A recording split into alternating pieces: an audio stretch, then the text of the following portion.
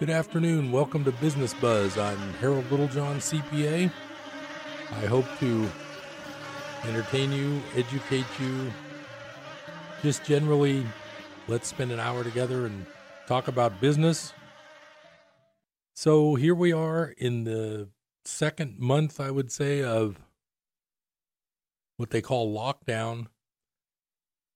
I do have a client who was at the meeting a week or two ago for the Downtown Business Restaurant Group. I'm not sure if it was the Downtown Business Association or just a group of restaurant owners. I'm not sure. And I think they're planning on reopening May 15, which is real soon on a Friday. I'm not sure what the latest is on that, but hopefully that's what they're planning on doing. And business in Chico. I noticed that the traffic is almost like, well, I mean, it's not like a school day would be at this time of day, but I do notice that traffic is definitely picking up versus a month ago. I think people are getting more out and about. When I go to the store, I try to do an informal survey in my head of how many what the percentage is of people wearing masks and people not wearing masks. And honestly, I think it's been about 50-50 lately. I am planning a trip to Costco in the next couple of days, and I've heard that you are mandatory to wear a mask there when you shop. So I'll have my mask available for that. Has anybody been to the hospital? I honestly wouldn't go right now, even if I was sick, just because of what I see them trying to. They're trying to test everyone and label everyone, and I would be curious to know whether the hospitals are crowded like they should be, but I don't think they are. So I'll have to do a little reporting on that. I didn't bother driving down to Enloe today just to see, but I have a feeling they're not very crowded because, number one, they canceled all they call them elective surgery, but some of them don't seem that elective to me, but it's sort of, I'm not sure. I'm not a doctor, so I won't comment on that, but I have a feeling Enloe is very slow. I've seen some reports of nurses who've been laid off because without anything going on, the hospitals are pretty much empty. But I'll let the medical community figure that part out. So as far as one of the things that's been happening for the last month or so is this stimulus payment. Clients are constantly calling me because I do a lot of income taxes. They're always calling me with some sort of question, and every day I get a new angle on the stimulus questions. And today was one that I hadn't had before. I didn't know this. Last year, one of my clients was an elderly woman, and she passed away in the fall of 2019, and we did her final tax return, and she didn't have high income. Her daughter called me today and said, I received a direct deposit into her bank made out to her name deceased with my name as the care of. What do I do? And my first thought, since I had never looked this up, I thought, well, obviously the IRS and the government knows that the person's deceased because it was titled deceased on the letter that got sent with it. At first, I just assumed that that's legit because that person was alive in 2018, 2019, and they didn't have high income, so they were entitled to a stimulus. Then I thought about the fact that the stimulus is designed to perk up the current economy, and if you send it to someone who's deceased, that wouldn't really make sense. After I hung up with that client who had notified me of that, I said, I think you can it's already in their bank. It's not a matter of choosing to cash a check or not. I looked it up, and lo and behold, I didn't know this, but on May 6th, the Treasury or the IRS had announced that if you're deceased and you get one of these, send it right back. That's just something new to me I didn't know. The rule is if you're deceased and you get a stimulus check, you need to send it back to the IRS. If it's been direct deposited, like it was in this case, then someone needs to write a check to send it back. Kind of crazy, but that's the way it went. I honestly thought that maybe they would just let those go because the person, quote, earned it in the right time frame, but maybe not. What about someone who passed away in March of 2020 but filed a final return in 2019 and they were alive for part of 2020? I wonder I guess that would go the same way. Sometimes you can't be that logical, but usually the IRS stuff has a logical basis when you kind of dig deeper into it. But this one, I haven't quite figured that one out yet. I'm not sure what I think of that. But the rule is, yes, you have to send it back. Another stimulus issue that came up for me in the last week or two, I'm trying to read this email from a client to explain what happened. So this client submitted their direct deposit information.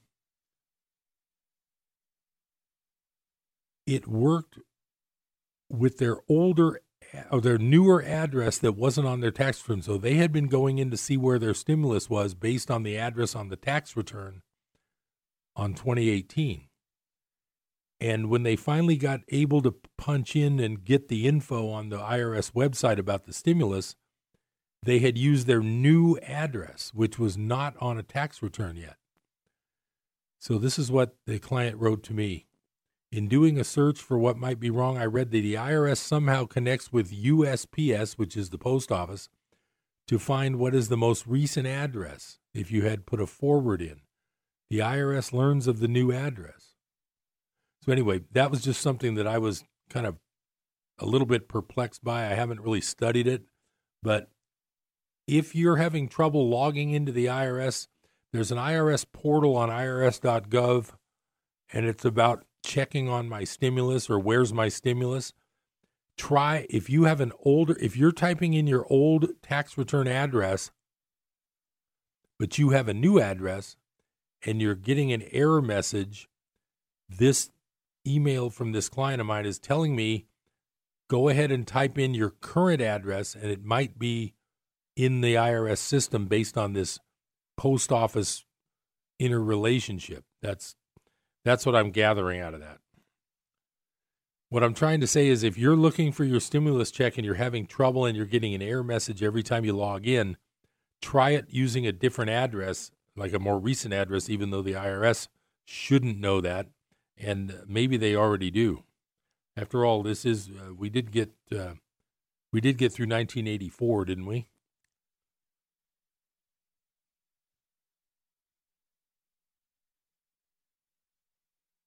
Here's another interesting thing. If anybody is dealing with a business person who's getting it's called a PPP loan, Payroll Protection Plan loan. So a lot of people have received the money from the PPP loan, but now they have to grapple with, am I going to have to pay this back or not?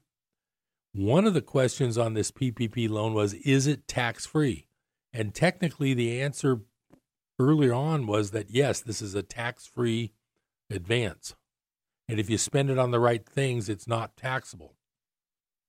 Well, here's the way they've clarified that whole issue of whether it's taxable or not.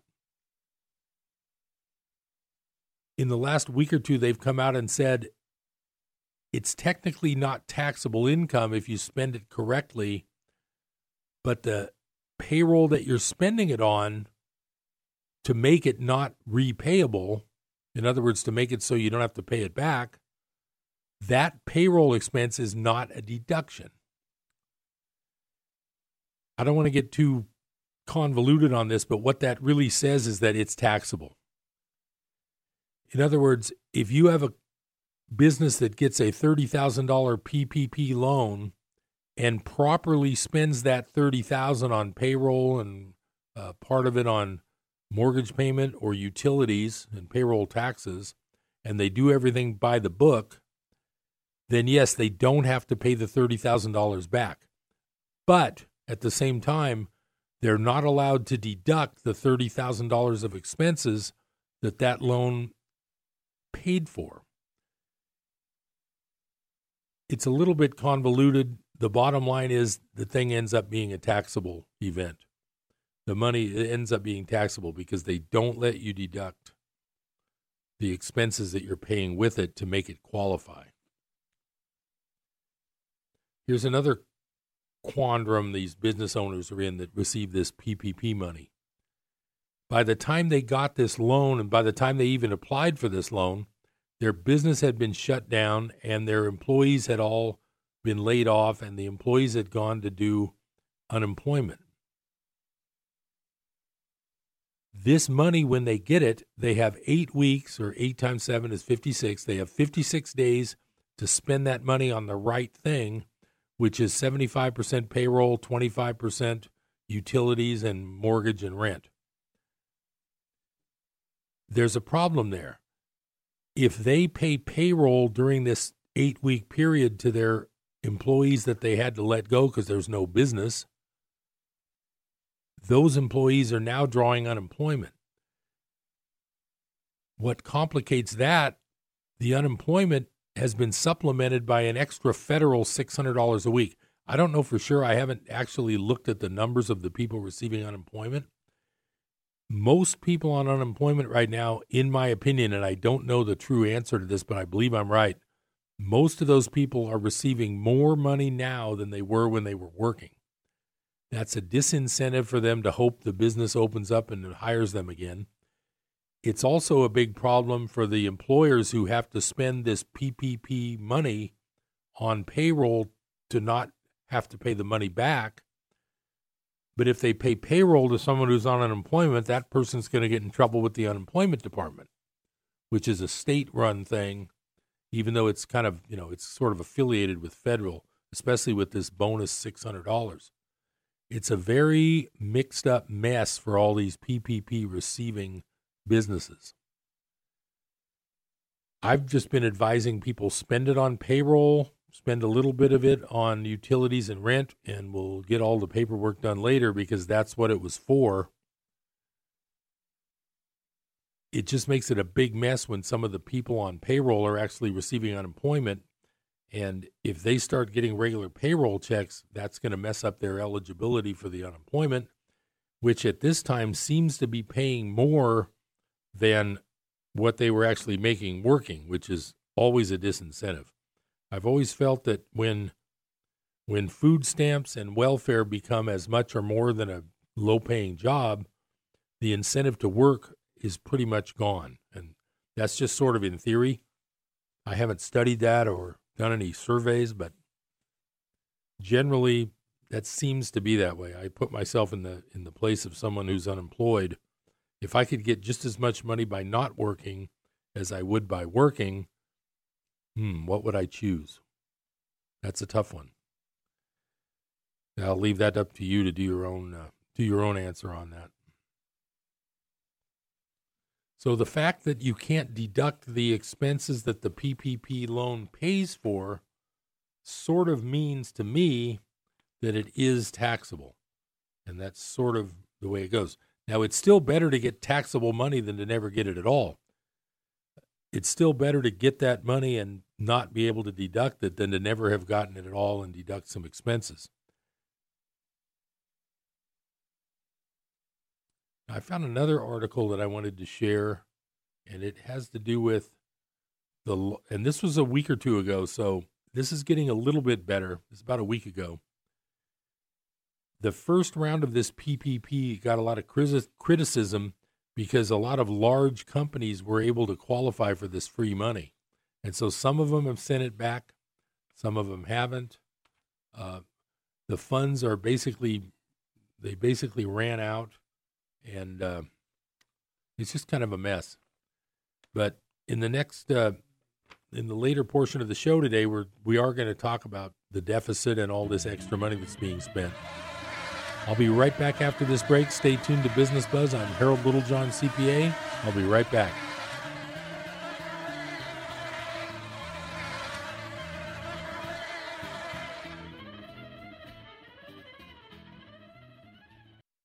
Hey guys, I'm Bob the Drop. Welcome to my podcast. Do you like water? If you do, you're going to love me. I'm pure and simple. I'm talking refreshing. Yeah. Spent 500 years in a glacier. Boy, was that cold. I never was and never will be tap water. Nope. Bottled at the source, the base of Mount Shasta. Yep, pure and simple. Naturally the best. You can try me by calling 1-800-922-6227. Mount Shasta Spring Water. Hi, this is Rick McConnell with a Disciple Tip. Nobody has to tell you when you need more gas in your car. You look at the gauge, and if it's low, you put some gas back in. But what about your spirit? It works pretty much the same way. Your spiritual tank can get empty, and when it's low, you need a spiritual fill-up. But you don't have a gauge on your spirit to see how low you're getting. But there are some signs like depression, irritability, and a sense that God is far away. See Galatians chapter 5 for more signs of an empty tank and the secret of getting your spiritual tank full again. A message from Life Radio, KKXX AM and FM. Hello, this is Samantha Landy, and I bring you Psalms of Hope, heard here on Life Radio every Monday, Wednesday, and Friday at noon. So do tune in and join me for beautiful music and an encouraging word from the Lord. Psalms of Hope with Samantha Landy, Monday, Wednesday, and Friday at noon, here on KKXX.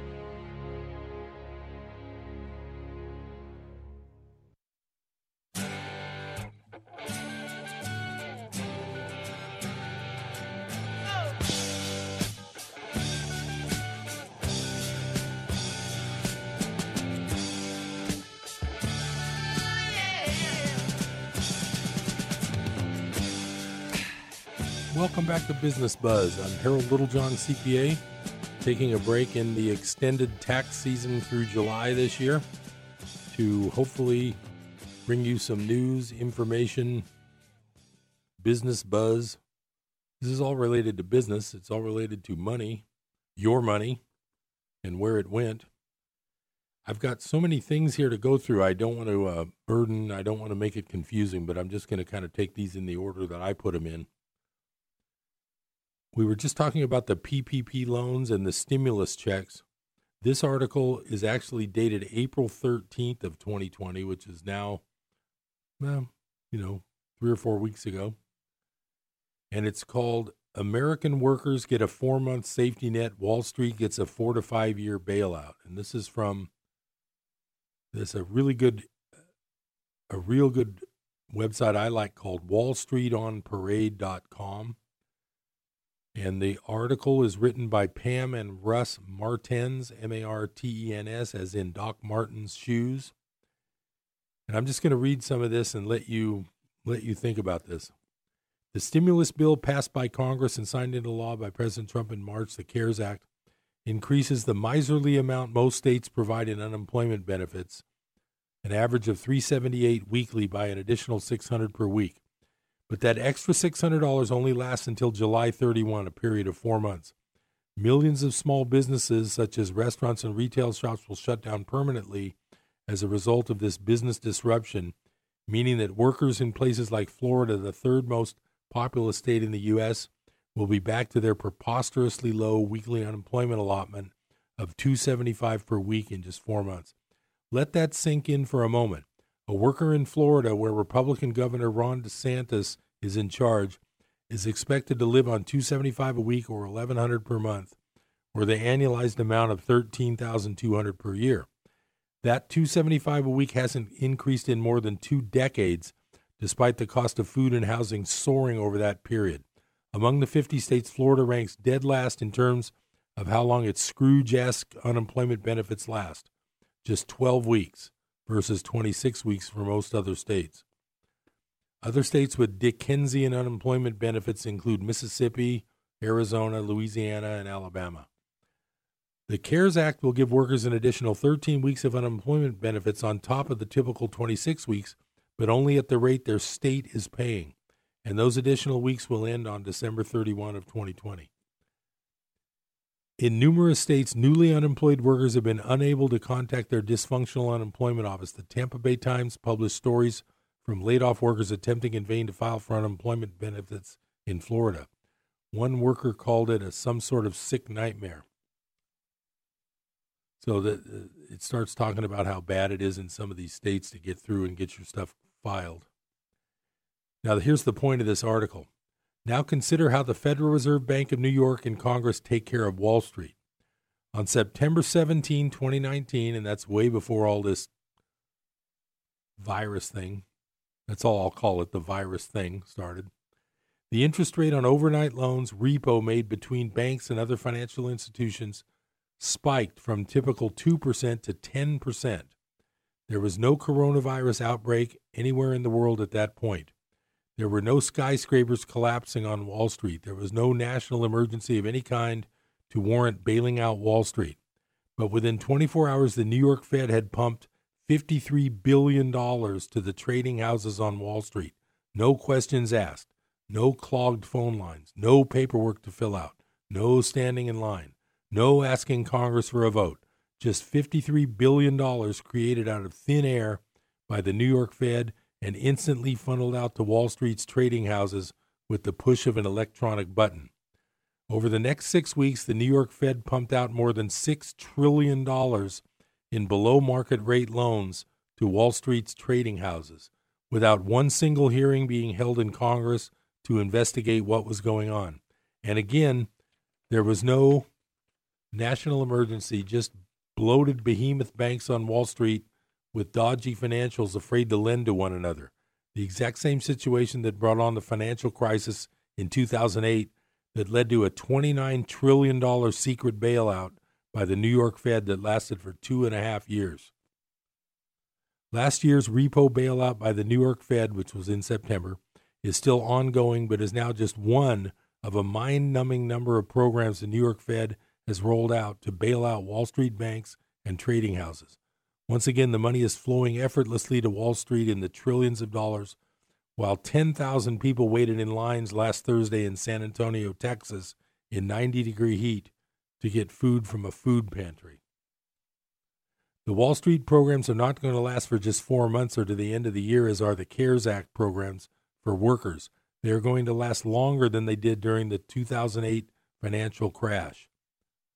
The New York Fed's term asset-backed securities loan facility will last 3 years. The primary market corporate credit facility will last for 4 years and buy up investment-grade as well as junk-rated corporate bonds to shore up the balance sheets of mega banks on Wall Street.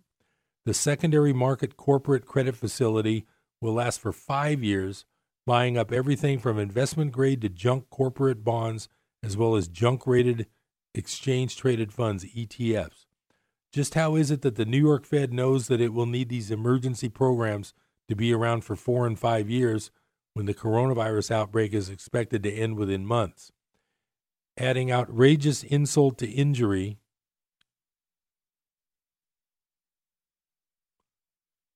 sorry, I lost my place. Congress saw fit in the CARES Act to provide $454 billion of taxpayers' money to go into this alphabet soup of Wall Street programs to backstop any losses they suffer. Once again, just as in 2008, Wall Street has privatized the profits for the 1%, and now the losses will be socialized to workers on Main Street, where 16 million job losses have occurred in just the past 3 weeks. Mainstream media has been negligent at informing the public of these outrages by Congress, the Federal Reserve, and the New York Fed.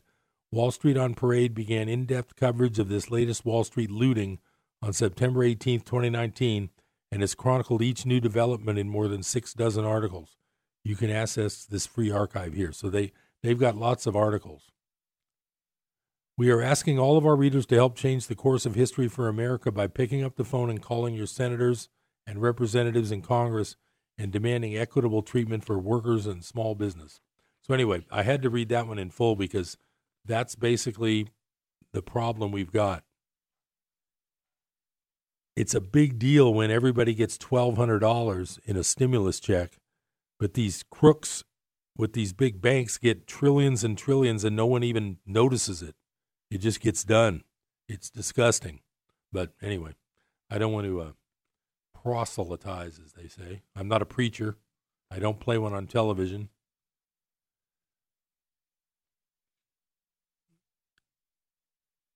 So here's another article from those same people in March. Let me see what this has got. Yeah, this has to do with the bailout in 2008. I'm not going to go over that again. I've been talking about it, but it took It basically literally took an act of Congress, which was called the Dodd-Frank financial reform legislation in 2010. There's part of that required the Fed to disclose where the $29 trillion went in 2008. And there's an article here. I'm not going to bore you with every detail, but Citigroup got $2.6 trillion.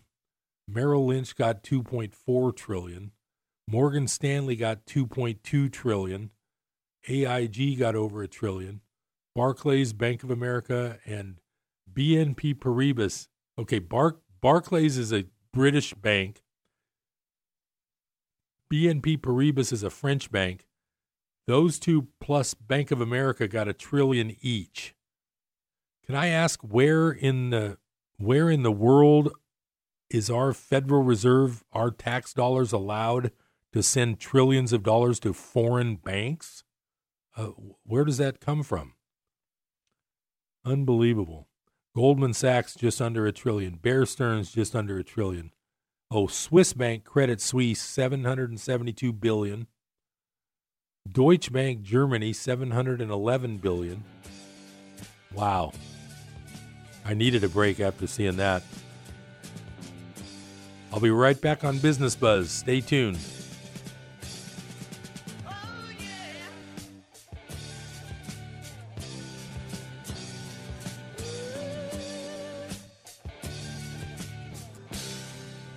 For an engine to start, quite a few things have to happen with split-second timing. Many things can happen perfectly, but if one small thing doesn't work, our radio station is much the same way. We can have all the right teaching and talk programs. We can be broadcasting to thousands. But if one crucial element is missing, it just doesn't work. That element is your financial support of our programs. Regular financial support and prayer support. We depend on it. With you standing behind us, everything will run just fine. You are listening to Life Radio, KKXX, AM and FM. In this age of ear-tickling, where are we to turn to hear the Word? This is Pastor Greg Lundstedt from Equipping the Saints Radio, and I would like to invite you to tune in to Equipping the Saints to hear the uncompromising preaching and teaching of God's Word on this station. Look us up on the web at www.etsradio.org. We look forward to our time in the Word together. Pastor Greg Lundstedt and Equipping the Saints Radio. Weeknights at 6:30 here on KKXX. What is hope? Hope to me was just that he would get to come home. I had no idea how hard it would be once he got back. I wish she'd stop drinking so much. She thinks it's helping, but it's not. I act like I don't care if he comes to my games, but I hope he does. I hoped he'd get help. He told me to stop asking. I didn't. Then one day he asked for a ride.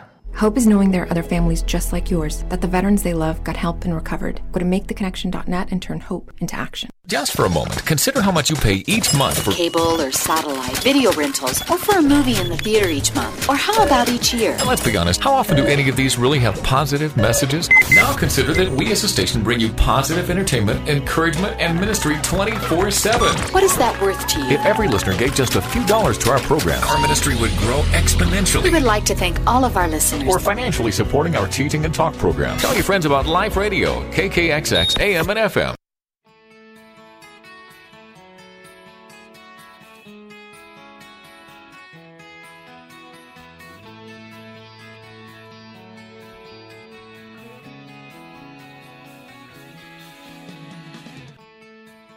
Welcome back to Business Buzz. I'm Harold Littlejohn, CPA. I'm glad you have part of your afternoon to spend with me. I've got so many things to talk about, I'm going to run out of time, so I'm going to just move along here.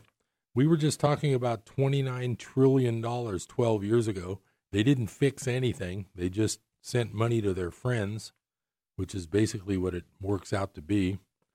And so one of the problems I find is when I talk to people about $1 trillion, it doesn't even register. So I got a couple of articles I brought here. One is called, this is from the New York Times, which of course I would never rely on for news, but this is more statistical math. It says, just how long is 1 trillion seconds? And this is from September 28, 1986. But I just thought I'd share this because it's very important when we start talking about trillions and trillions of dollars. it's important to understand what a trillion is.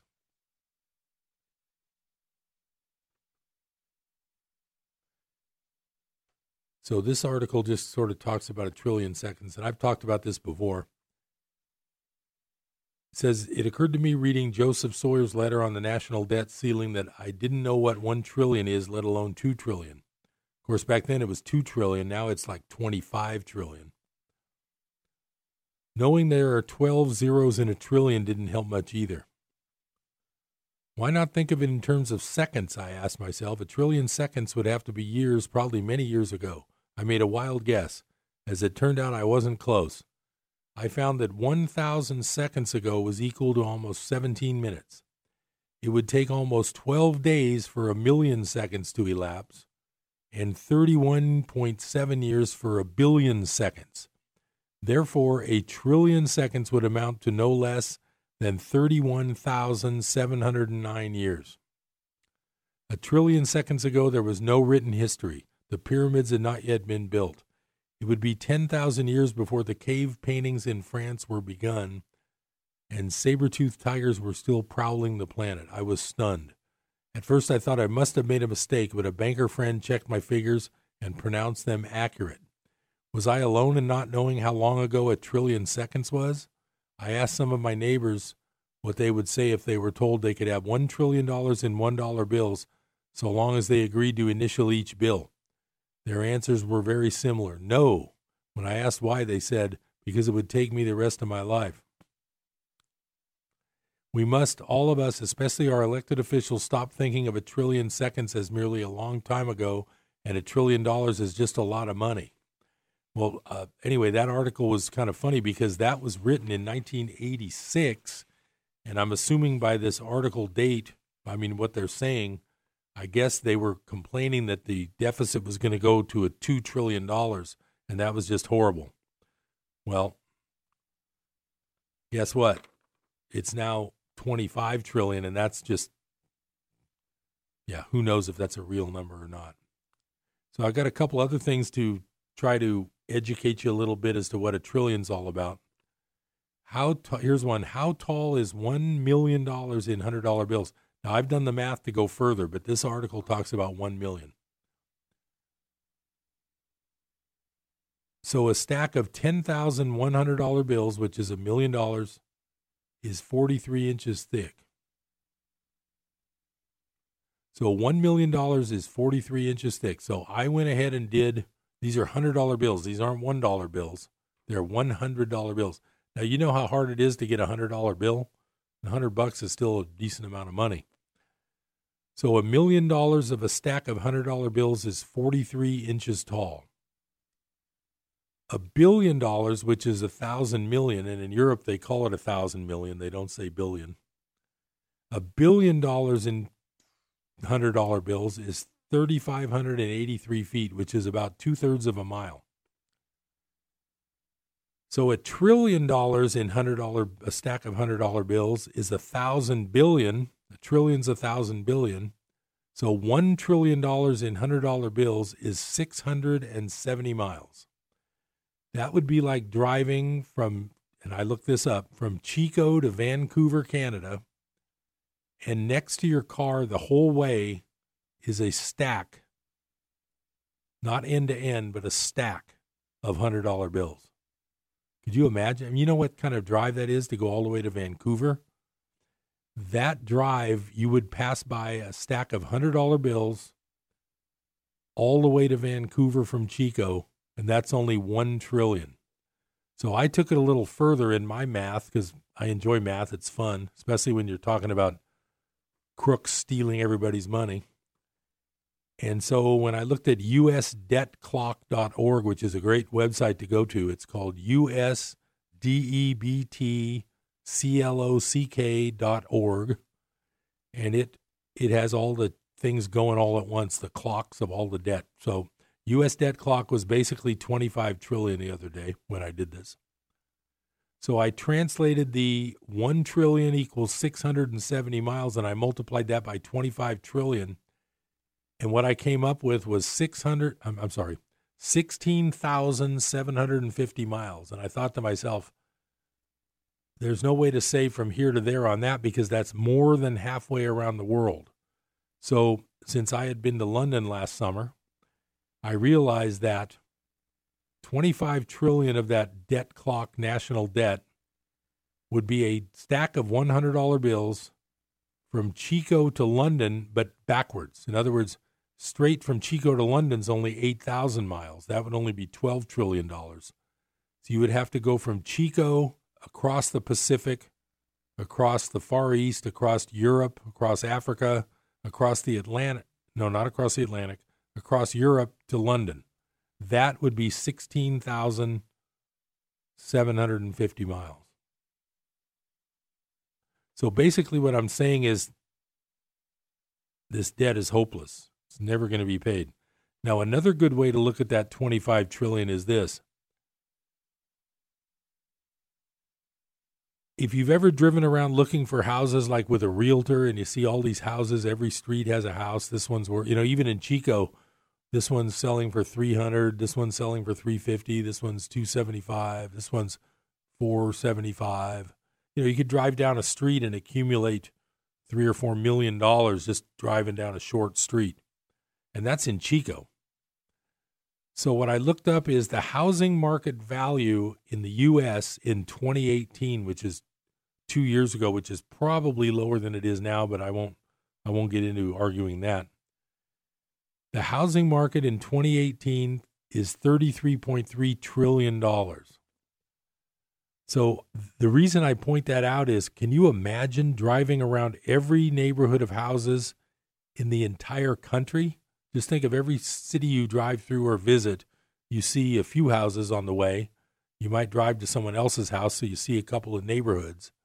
Well, this would be driving down every street in our whole country and looking at every house we drive by, including things like Beverly Hills and Malibu and Laguna Beach and all those expensive places. Could you imagine all of those houses that you could drive through? It would take you your lifetime and more to ever do it. Is barely more than what they say is our national debt, which is $25 trillion right now. To me, that's absolutely unbelievable. I mean, I could just drive around Chico and start adding up house values from, you just pick a street and the average house is $350 and you drive by 20 houses on one street. That's $7 million that you just covered in about, a minute or less. The entire residential housing market in the United States is $33 trillion, and our debt is $25 trillion, of which most of it has been given to the rich guys. So, how do you like them apples? I think it's disgusting. Now, we'll keep moving. Okay, so I've got two different areas to talk about. I'm not even going to have time today to get through all this, but I'm going to try. So my two areas to talk about are, number one, our medical problem with the coronavirus thing. And the reason it's such a problem, in my opinion, is because the press that you read and the TV you watch is not telling you what you need to know. So I've got a couple of examples of this that I'm going to cover first, and we're going to come up on that last break, so I'm going to have to do this toward the last section of the show. I'm going to start right now with an article from, I want to preface this with, can you believe what you're hearing when you watch the news? This is from July 17th, 2013. It's from a place called freepress.org. And it says, Operation Mockingbird, New York Times confesses to role in subverting First Amendment. So I'm just going to start reading. For the NSA, which is National Security Administration, to succeed in spying on Americans and violating the Constitution without mass demonstrations, you must first understand how the security industrial complex compromised the mass media. In the Monday, July 14, 2013 New York Times, we get a rare glimpse into that historical tragedy fittingly on its obituary page. The death notice. Austin Goodrich, 87, spy posing as reporter, detailed seldom-seen facts about the legendary Operation Mockingbird. The aptly named Mockingbird was a covert CIA campaign to create a mass media echo chamber during the Cold War. The Times lead is telling.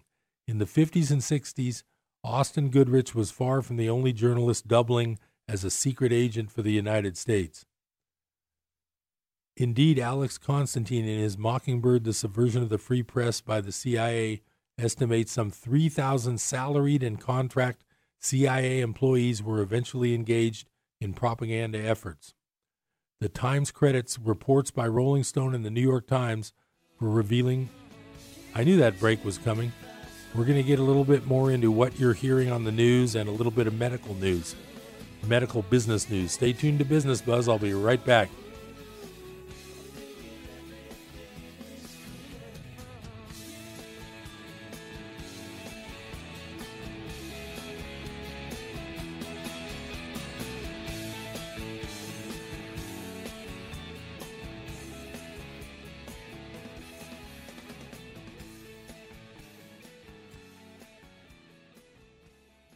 Genesis, Foundational for Marriage. This is Ken Ham, author of the books The Dinosaurs of Eden and D is for Dinosaur. What is marriage? Well, according to many in our culture, it's a union of two people. But why two? Well, that comes from the Bible. You see, the foundation for marriage is in Genesis. Marriage ultimately isn't a government institution or a social or cultural one. It's God's institution, and He ordained marriage is between one man and one woman. We don't get to define marriage, God does. Now, many people don't think what we believe about Genesis matters, but it does. You see, marriage is grounded in Genesis. Without the history in Genesis, there's no foundation for marriage. But when we start with God's Word, we have the right foundation. Discover more about the foundational nature of Genesis when you visit us at AnswersRadio.com and listen to this program again when you visit us at AnswersRadio.com. America, your children have an amazing superpower. That's right. They can help save lives by simply washing their hands. Just 20 seconds of thorough hand washing after they've coughed or sneezed or been outside can help fight against the dastardly spread of germs. Armed with only soap and water and hands, your superhero can protect you, your family, and everyone out there in America land. Amazing! Find out more at coronavirus.gov. A message from the CDC and the Ad Council.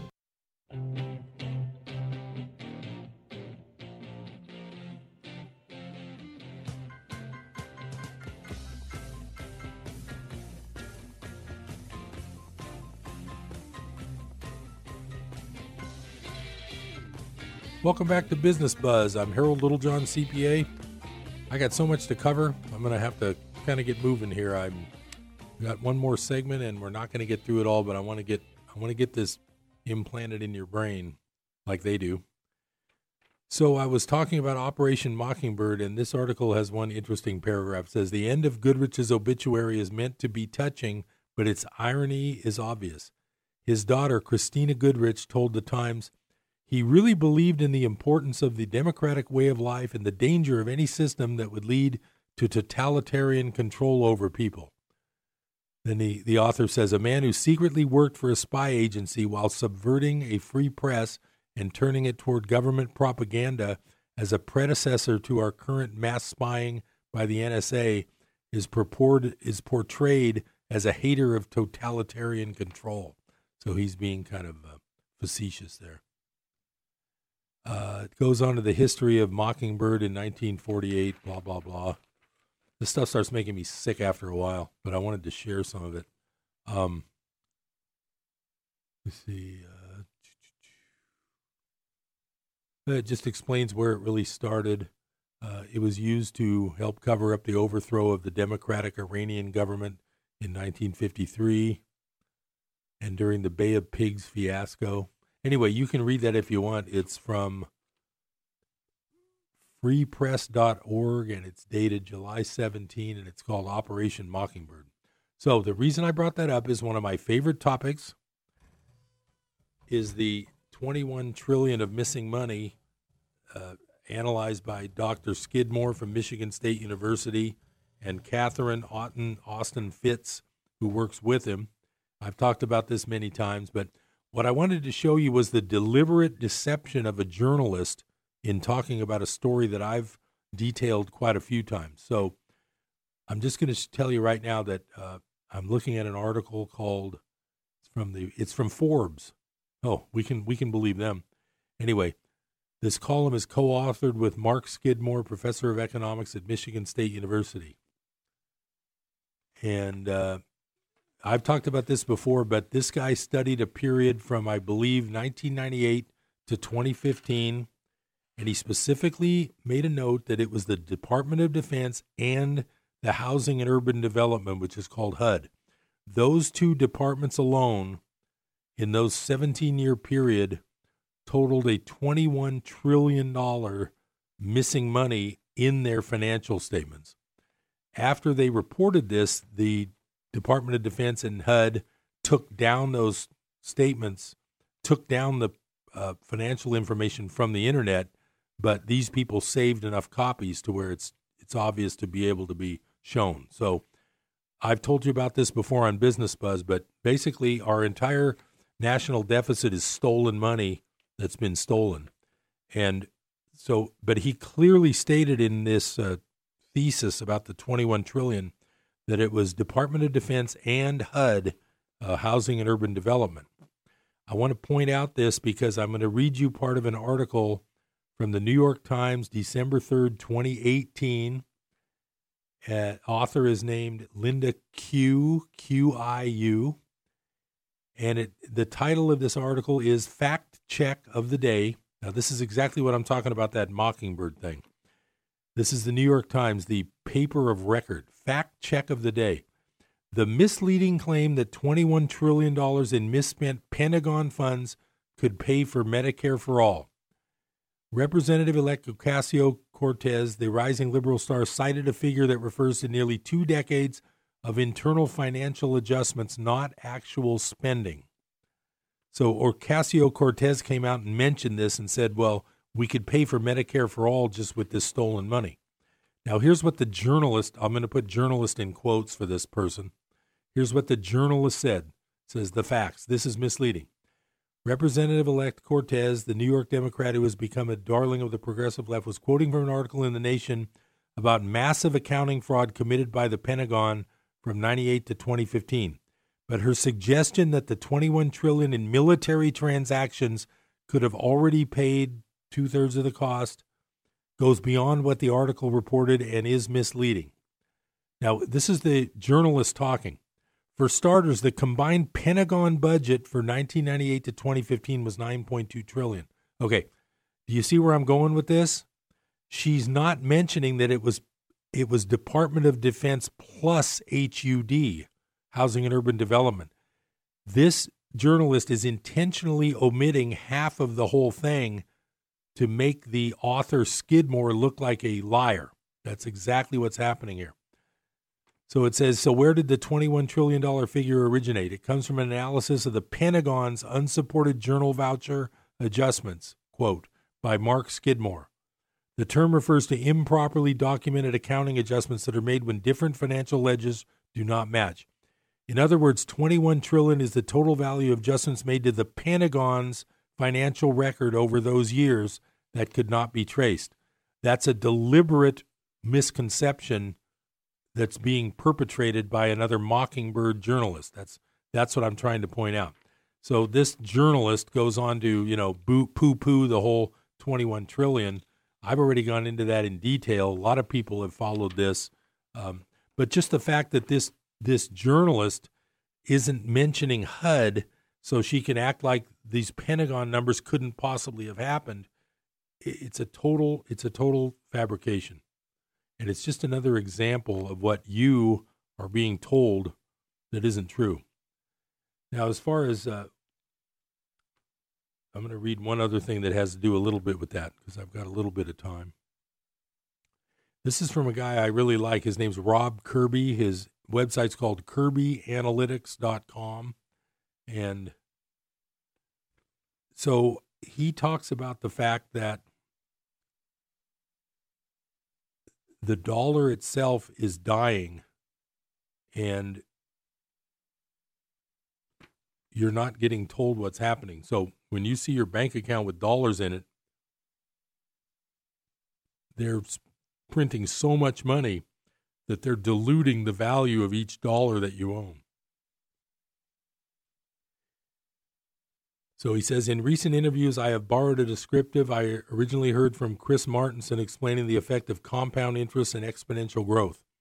And he's talking about the fact that we've done like 6-7 trillion just in the last month. The descriptive involved picturing Yankee Stadium and beginning with a drop of water and doubling the amount of water until the stadium was full. Regarding the compounding visual, I misspoke somewhat. The reality is that the time frame used, 50 minutes, is correct. I should have said the doublings only have to occur every minute, not every second, and the outcome remains the same. Stadium fills up in 50 minutes with all the action, water going from ankle deep to overflowing the stadium occurring in the last 5 minutes. This is the power of compounding. The underlying mathematics that supports that is understood by monetary officials responsible for stewardship of the world's reserve currency, the U.S. dollar. They and their propeller head quant clowns model everything. So what he goes on to say, the plandemic, which is the pandemic, the plandemic was conveniently or coincidentally, take your pick, dropped because we are on an exponential vertical growth curve for money, which had to be created due to the magic of compounding before we ever had a virus. And that thing I told you about in that article with September, where the overnight interest rate between banks went from 2 to 10%, that's what he's talking about. This started 4 or 5 months before the plandemic had to be released. So let me just double check here. I don't want to bore you with everything here, but so he says, do remember, folks, the chart above reflect the officially acknowledged money supply. So what he's saying is that if you look at a chart at the Fed's website, it looks like the money supply is rising, but it's not going up super steep. He says, but what about the fraudulently created missing $21 trillion identified by Dr. Mark Skidmore from Michigan State and Catherine Austin Fitts, former Undersecretary of HUD? This money is not acknowledged to exist and is not part of the official monetary aggregate data depicted above. If one was to add the missing $21 trillion to the 16-ish trillion depicted above, the growth rate would indeed be vertical. So, folks, while the Fed may be able to legally claim that quantitative easing ended years ago, the required monies have been created and they have been siloed in places like the Exchange Stabilization Fund. That's what people think. Okay, now where's all this $21 trillion? Now here's this paragraph here.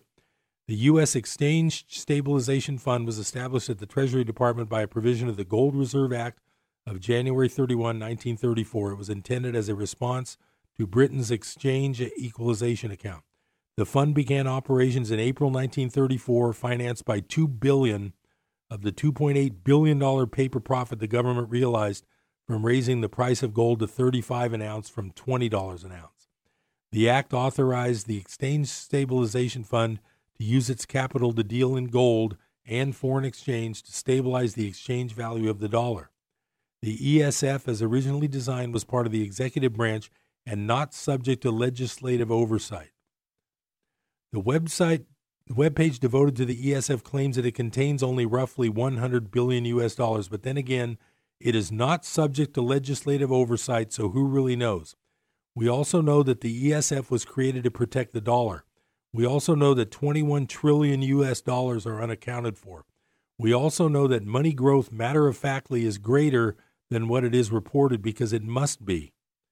It is not a stretch to figure the existence of this dark money is the real reason why U.S. government bond auctions have never failed, despite the reluctance of America's traditional financiers to purchase record amounts of additional U.S. government debt. So, folks, while the Fed may be able to say they are not directly engaged in quantitative easing, the U.S. Treasury Exchange Stabilization Fund is and has been for some time because they must. Additionally, the Fed necessarily was complicit in assisting the ESF in creating the dark money. This is why the Fed will never be audited. And this is also why, in an apparent departure from generally accepted accounting principles, and I am a CPA, and I play one on TV, Federal agencies will be permitted to publish financial statements that are altered so as to protect information on classified spending from disclosure. It's all part of the big lie, ladies and gentlemen. So that was what he had written back in August of 2018.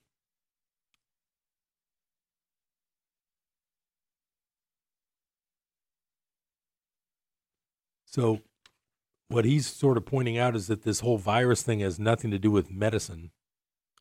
It is simply a cover for the collapse of the dollar and the world economy. So instead of going into coronavirus stuff,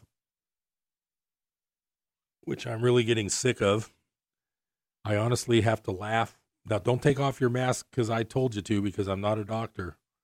But I honestly have to laugh when I walk around and see people wearing masks.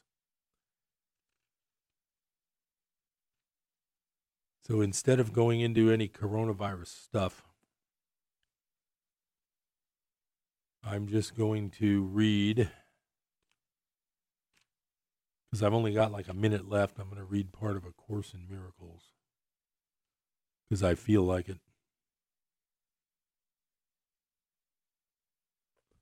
So let's see if I can find something for 1 minute that'll make sense. Okay, page 745. We'll start from there.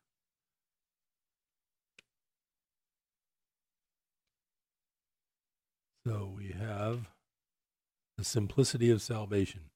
How simple is salvation? All it says is that what was never true is not true now and never will be. The impossible has not occurred and can have no effects, and that is all. Can this be hard to learn by anyone who wants it to be true? Only unwillingness to learn it could make such an easy lesson difficult. How hard is it to see that what is false cannot be true, and what is true cannot be false? You can no longer say that you perceive no difference in false and true. You have been told exactly how to tell one from the other, and just what to do if you become confused. Okay, thanks for listening to Business Buzz. I'll be back next time. Have a great week. And put on those masks if you feel like you need to.